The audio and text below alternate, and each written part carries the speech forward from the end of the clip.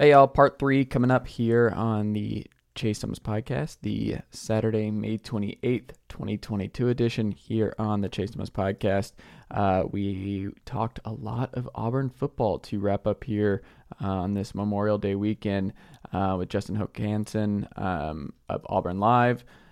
We talked about just where Auburn is, Bryan Harsin's tenure thus far, differences between him and Gus, the quarterback battle, why Zach Calzada is the favorite there, it looks like, how Auburn is approaching NIL, why there is reason for optimism with the schedule, why they need someone to break out wide, Derek Mason's departure, Harsin now having all of his Boise guys in there.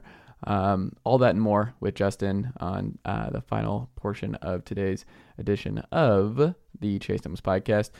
Don't forget, folks, you can tweet at me at Chase_Thomas, like the Facebook page at facebook.com/Chase Thomas Writer. Like and subscribe on YouTube, youtube.com. Type in the Chase Thomas podcast. You'll find us there. All kinds of great video clips and all that stuff. Let's see, what else? Oh, read me, sportsrenaissanceman.substack.com. New piece out this morning on Tennessee baseball and their big victory over LSU late in the evening last night.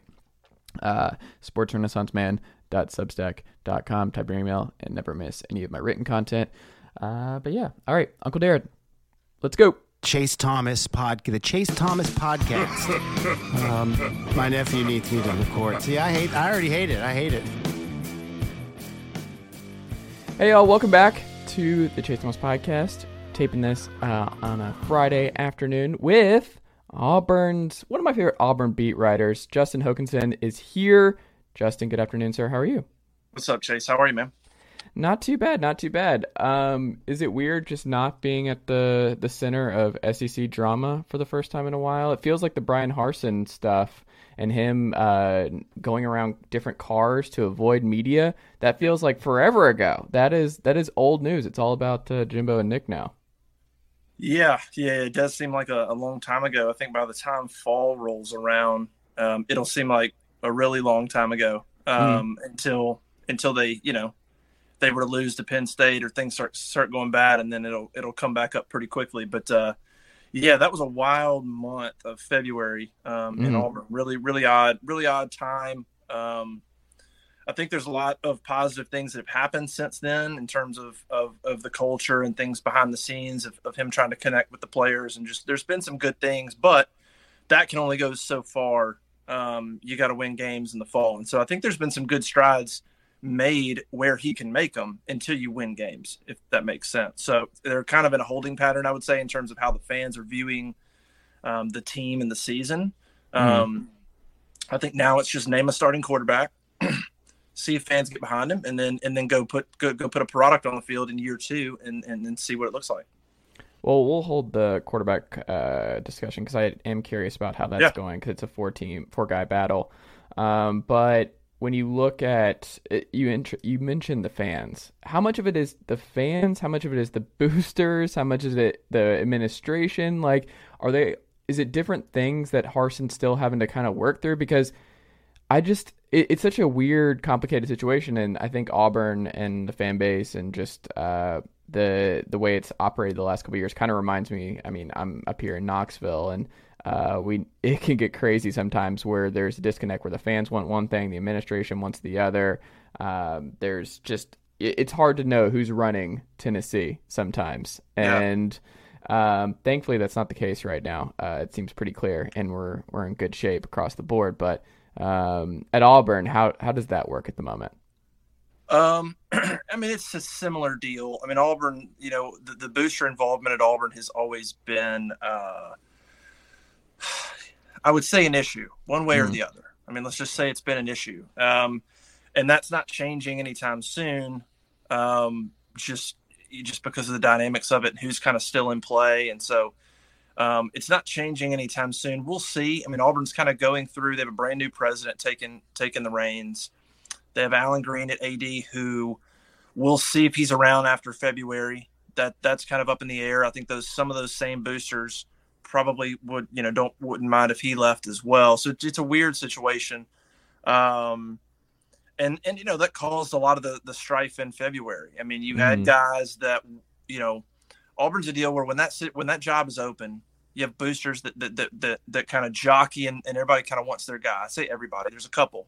And what happened was Bryan Harsin wasn't wanted by any of them. They all got shut down. I mean, Kevin Steele was being pushed by some big boosters to take over the program. That got nixed when it got leaked, and the fans basically revolted, and there was a huge backlash against that. And it caused some issues to where the president at the time, Gooch, had to basically say, all right, we're going to do a search. He had to kind of put a pause on the whole thing and take the reins back, and that's where Alan Green got a little bit more flexibility to go hire Bryan Harsin. So Bryan Harsin stepped into a situation where he already was not the choice by boosters. They were mad they didn't get their guy. So he stepped into a situation where he already was fighting an uphill battle. And then, did he know that, though, going in? Did he know the boosters did not want him? I don't know. I do not know. I would have to think – I don't know to what depths. I would have to think I would have to think some people talked to him about, hey, here's kind of the dynamic. Here's sort of how this thing went down. Just here's how Auburn works.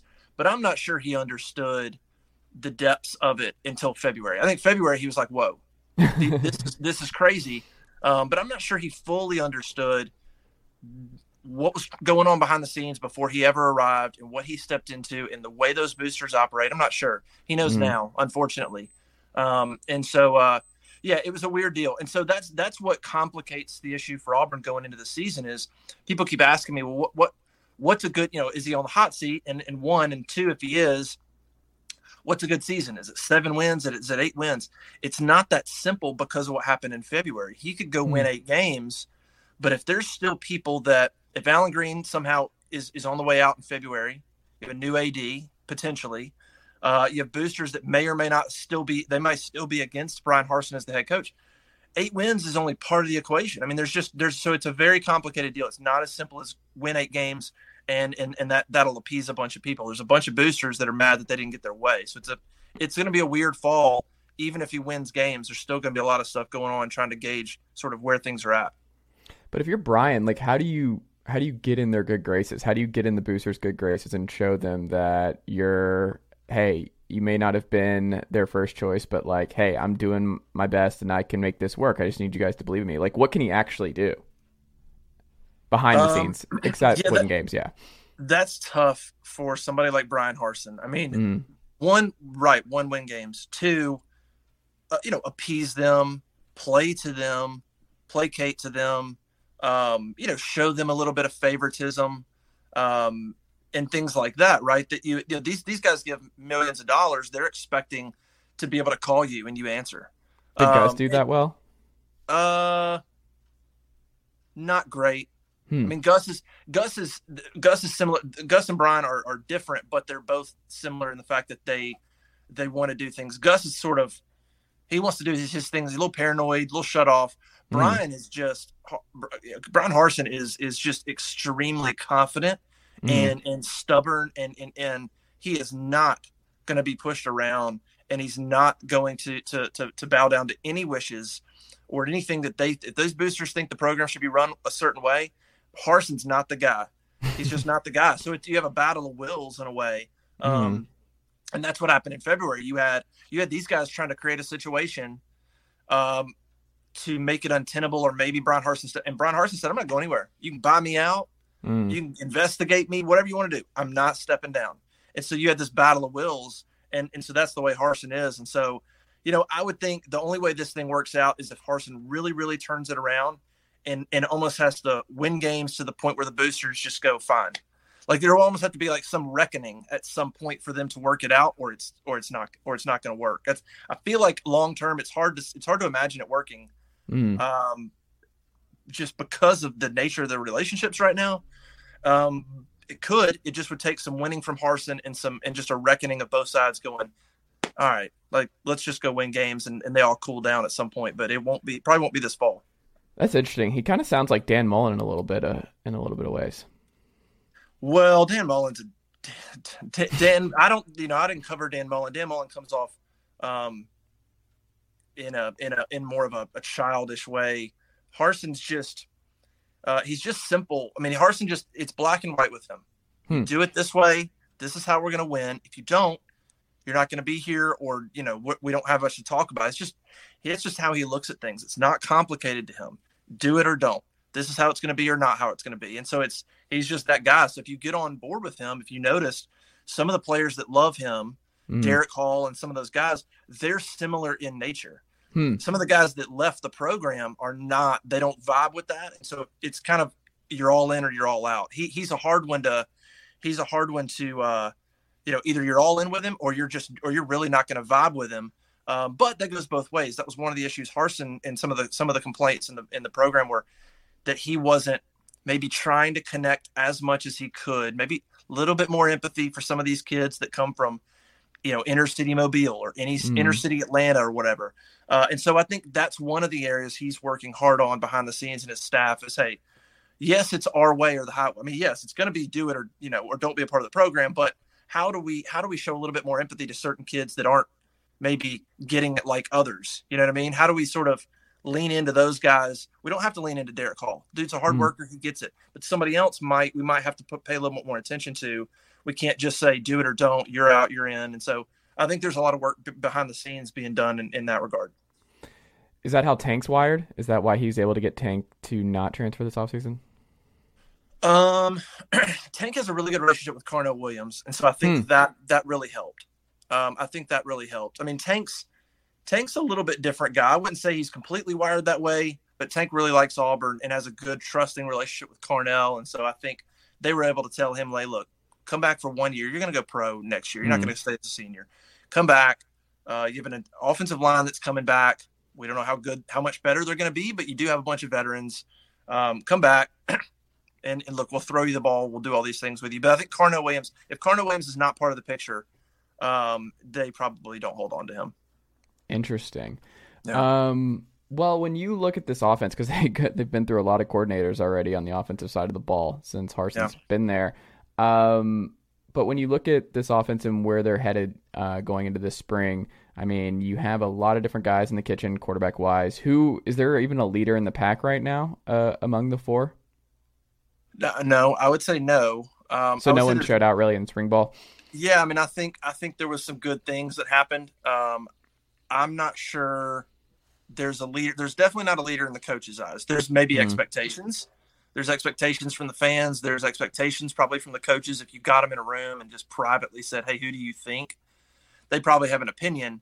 But no, I mean, you have TJ Finley who comes back and who shows good leadership skills. He's a good teammate. He obviously was in the offense last year, so there's a little bit of experience there with him in the system.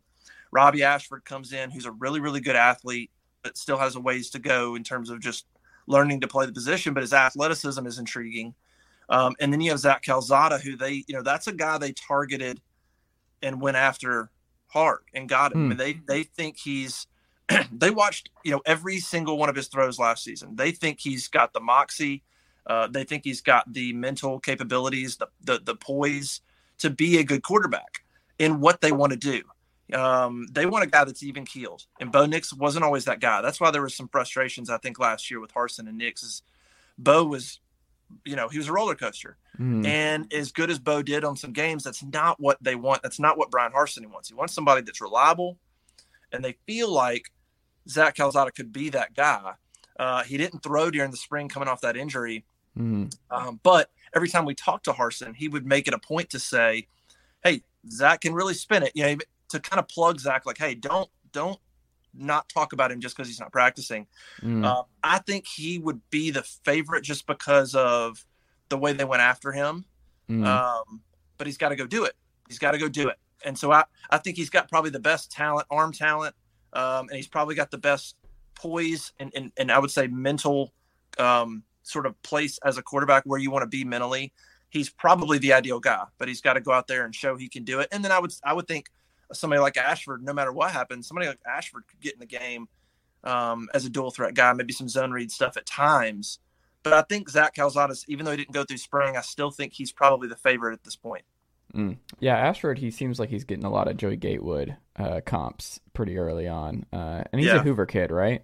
Hoover kid, plays baseball, had a really good spring game. I handed it to him. He came out and he really did well. And so, I mean, he can sling it. He's just young.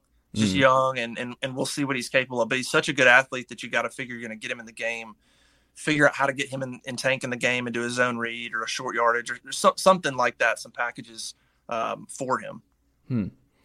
Is there anyone out wide who's going to pop, you think, this fall?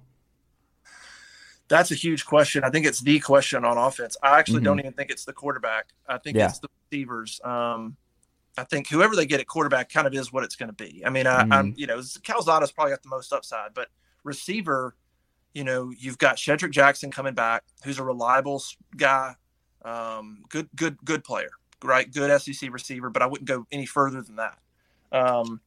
And then past that, you have a lot of unknowns. You had a number of guys leave the program. Kobe Hudson was your leading receiver. He's gone to Central Florida. You've got a guy like Xavion Capers come back who probably talent-wise, if you just looked at the roster, he'd be your guy that probably has the highest ceiling. He's probably 6'2", 6'3", rangy guy, but super inconsistent. Demetrius Robertson's gone. And then you got some young smaller guys like Tavares Dawson, who's a fast, speedy guy, Javaris Johnson, Jay Fair. So you've got a number of guys that have ability, but they're all small. So there's only so many things those guys can do. Auburn doesn't have that 6'2" type receiver unless it's going to be Xavion Capers or a freshman coming in like Camden Brown maybe. And so that's where I think they're just lacking. They've got guys that they can get the ball to and maybe in some space, but where the chunk play is going to come from, where the big play is going to come from. If you're going against the better corners in the league, where's the separation come in? And if you can't create separation, you need a big bodied guy, and they don't necessarily have that. So the tight ends are going to be a big part of the offense. All the tight ends come back. Landon King is an interesting guy who's a tight end, but is going to play slot receiver. He's really a big receiver. He's a guy that let's see how he develops. He could be kind of an X factor. But, yeah, the playmaking ability at receiver and Auburn's ability for chunk plays to get 20-plus yard plays is going to be the difference in what this offense does. They'll be okay running the football. It'll be pretty good. Not going to be great. Be pretty good. Tight ends are reliable. But if they don't find playmakers at receiver, then you're just going to clamp down on Tank, and you're going to clamp down on the offense, and they're not going to do much against the better defenses unless they can take the top off. That's interesting. Do you think it helps just to have all Boise guys now? This thing, it seems like there's a lot more continuity, and there's not like a thrust of like, here's Derek Mason. He knows the SEC. Enjoy, Bryan Harsin. Do you think there is going to be some benefit to the continuity now, or it seems like this is the kind of staff that Harsin wants? Yeah, I mean, I think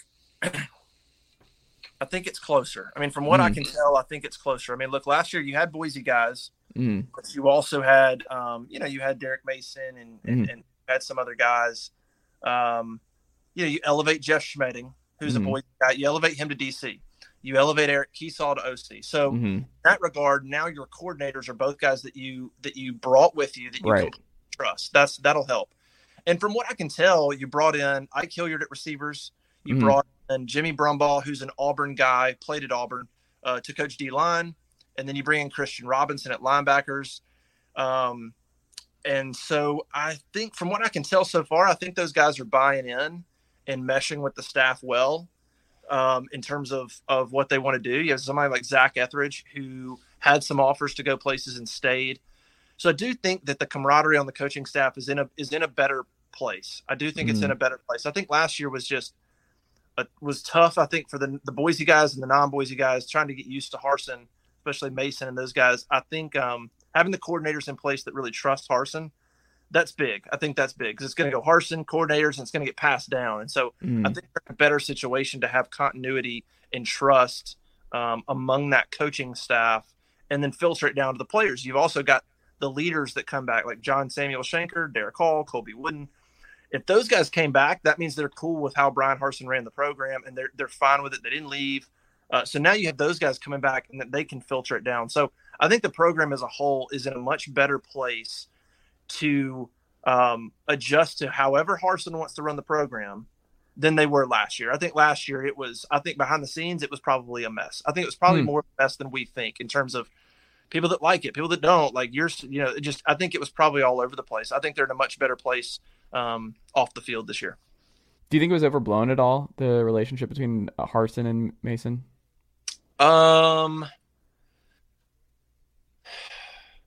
Probably. I mean, I think in the end, Mason just, he had some issues with some things that Harsin did or wanted to and wanted out. I mean, probably overblown. I think there's more of that goes on than we know, man. There's probably there's a lot of stuff that goes on behind the scenes within a year, a lot of arguments and fights and that we never hear about, man.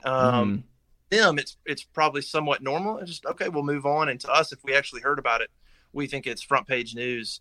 So probably overblown a little bit. It just turned into a difference of philosophies and a difference of kind of how they want to do things. And so Mason moved on. And he took a good job, like that Oklahoma State DC job. I mean, Oklahoma State is DC country now. Like Oklahoma State was like Zach Robinson, that run and gun era. It's a thing of the past. We're playing ugly football and we're going to go 10-2 every year, and you're not going to like it. We're going to make you eat your vegetables. It does seem like a good fit for him, and they just lost Jim Knowles to Ohio State, and he got a big bump. So it's actually a pretty good career move. So people were like, "Oh, Oklahoma State, why would you make that move?" It's like, I think that's actually pretty good. It's a pretty solid move. Little pay cut, which really confirms that there were issues at Auburn. There were some things that, I can't be here anymore. And so it is what it is. When you look at the schedule, how do you feel? I think the over-under for Auburn going into this year is what, 6.5, something like that. Does that feel about right when you look at the schedule? If you're going to set an over-under, yeah. I mean, I would set it if I were trying to get people to bet on it. I think what's crazy is Auburn has a really hard schedule. I think ESPN said it was the toughest schedule. I mean, whatever. It is. It's very difficult because you throw Penn State in there. But I think there's some opportunities too because of the home schedule. Look, if you're Auburn, you're playing Alabama and Georgia this year. Those two teams are in a much better place than you are. Okay. You play them on the road. So if you're going to lose those games, play them on the road and lose. Okay. The home schedule provides Auburn with an opportunity to surprise people. They start off with 5 straight home games. They play Mercer and San Jose State. Then they play Penn State. Then they play Missouri and LSU to start conference play. So they have a real shot. If they beat Penn State, they go into SEC play 3-0 with real momentum. They play Missouri. You get past Missouri, then it's LSU becomes a monster game. You get past LSU, you're 5-0. And now you've got all kinds of momentum, and you still have A&M that's going to come to your place. You have Arkansas that's going to come to your place. You have Western Kentucky. Well, there's 8 wins. I mean, if you can win at home. And then, of course, you have Ole Miss and Mississippi State on the road, who Auburn, beat Ole Miss and was killing Mississippi State and then just collapsed. So I would imagine going to those games, it'll be kind of toss-up. So I'm just saying the schedule's hard, but the home schedule allows Auburn some opportunities for some upsets. Upset Arkansas, upset Texas A&M, LSU and Penn State. If they can play well at home, there's some opportunities there to get to. I mean, if you got 8 home games, I guess it is. Win your home games, and you can surpass that win total. So yeah, it's a hard schedule, but I think the home crowd and the home games give them a chance to surpass that. Maybe get to 7, maybe flirt with 8, depending on who they can then pull off the wins against. We'll end on this. So how is NIL looking for Harsin in this group? Where are they at with their NIL? Y'all do a great job over at On3 tracking that, and obviously up here in Knoxville, Tennessee's doing pretty well out the gate here. But how is Auburn handling it to this point? I think their approach is a little different maybe than some others. It sounds like they are. They're not trying to make a big deal about it. They're using it. It's being used in the background. But I think until we sort of figure out what's allowed and what's not allowed, I don't think they're being as aggressive as they could be. And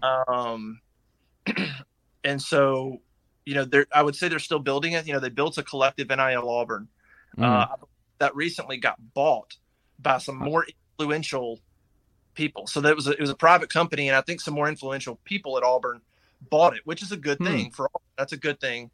And so I think let's see a year from now sort of what it looks like in terms of NIL and Auburn and how they're using it.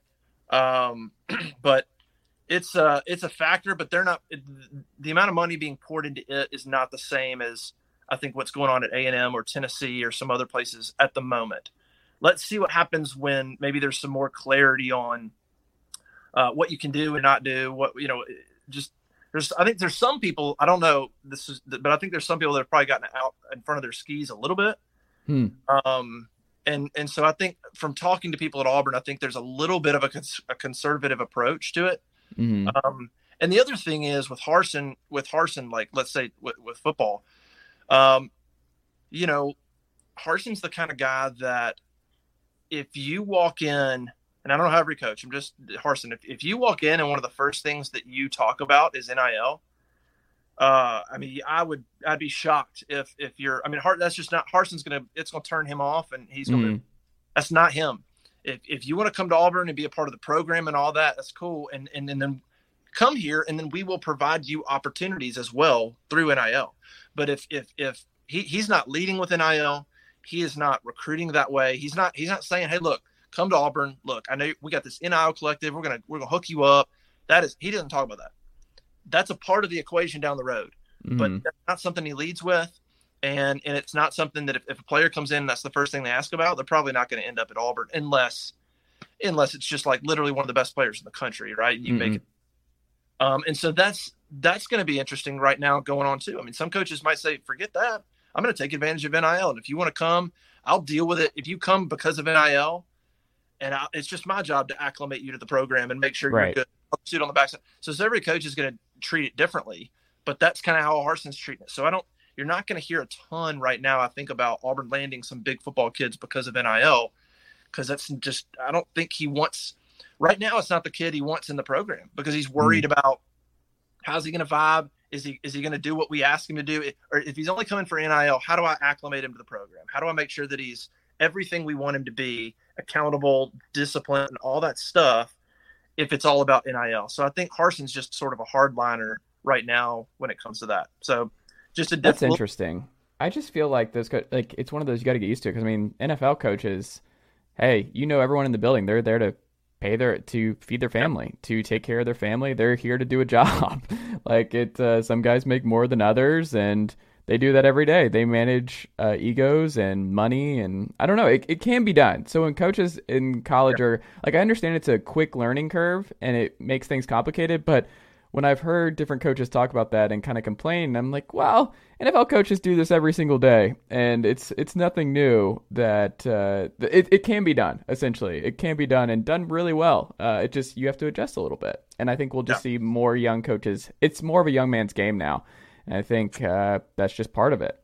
Yeah. Oh, yeah. I mean, you hear coaches now. I couldn't imagine being a coach in college football right now. I mean, the demands on them time-wise are just crazy, especially now a head coach, because he's going to be the one that's probably going to be more involved in NIL deals and stuff like that. But it's wild. So we'll see if they get through this year. We'll see what NIL looks like going into the next year. Do coaches kind of do strategies change, things like that?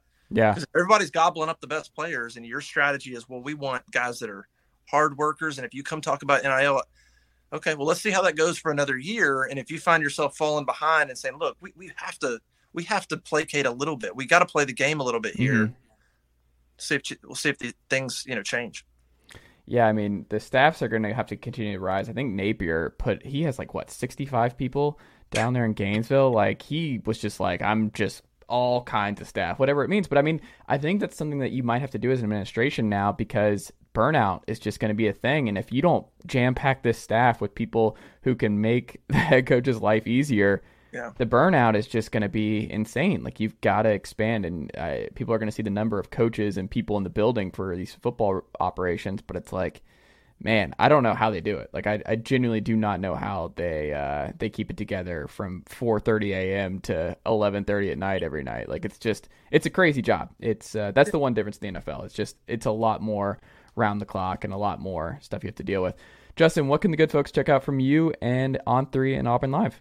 Yeah, auburnlive.com for any Auburn fans that might be watching it. But On3, especially On3 Sports, is doing a lot of awesome stuff, especially on the recruiting side, the database side. There's a lot of cool data that they're doing, and the way they're sort of structuring the football and basketball recruiting databases. So if you're a college fan, if you're a Tennessee fan, I can tell you, I guess you're a Tennessee podcast, so most of the people are Tennessee fans.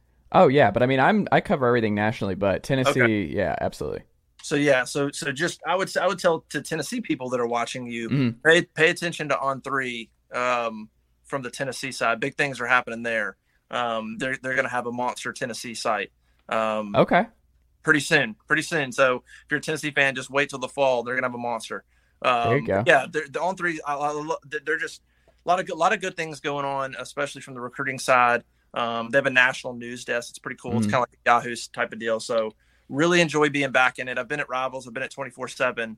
What On Three's doing is really cool and different. It really goes back to the original days of Rivals when there was a lot of rather innovative things happening. So Mhm. it's fun. It's cool. I agree, and it's a great thing. I check it every day. The NIL, the transfer stuff. It's Yeah. very good, very clean, very easy to use, and I need it because the transfer portal and everything else is a mess, and it's a lot to keep up with. And you need clean sites like that to keep up with it because it's extremely difficult to cover college football in 2022. Justin, thank you so much for the time. I greatly appreciate it, and we'll have to check back in again soon. All right. Thanks, man. All right, that'll do it for the Saturday, May 28th, 2022 edition here on the Chase Thomas podcast. Thank you again to Justin for coming on part 3 here to talk all things Auburn. Hope you guys enjoyed our conversation. It was great, and I learned a lot. Hope you did too. And if you did and you enjoyed it, make sure that you leave this show a 5-star rating and a review on Apple Podcasts or Spotify. It helps other people find the show, and it helps this show continue to grow.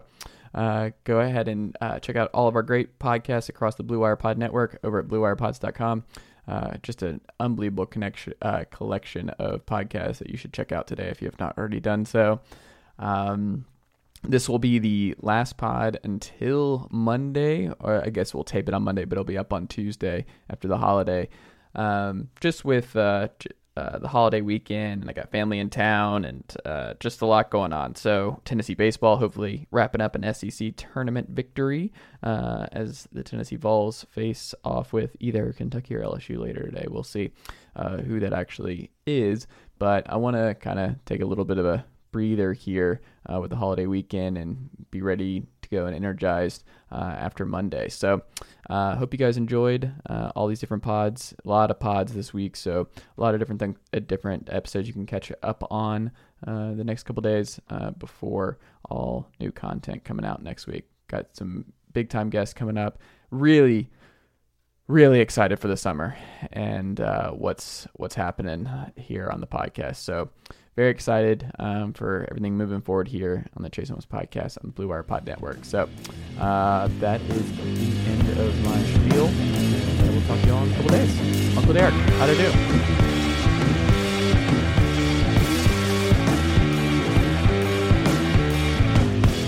Nicely done, nephew. Chase Thomas Podcast. Hell yeah.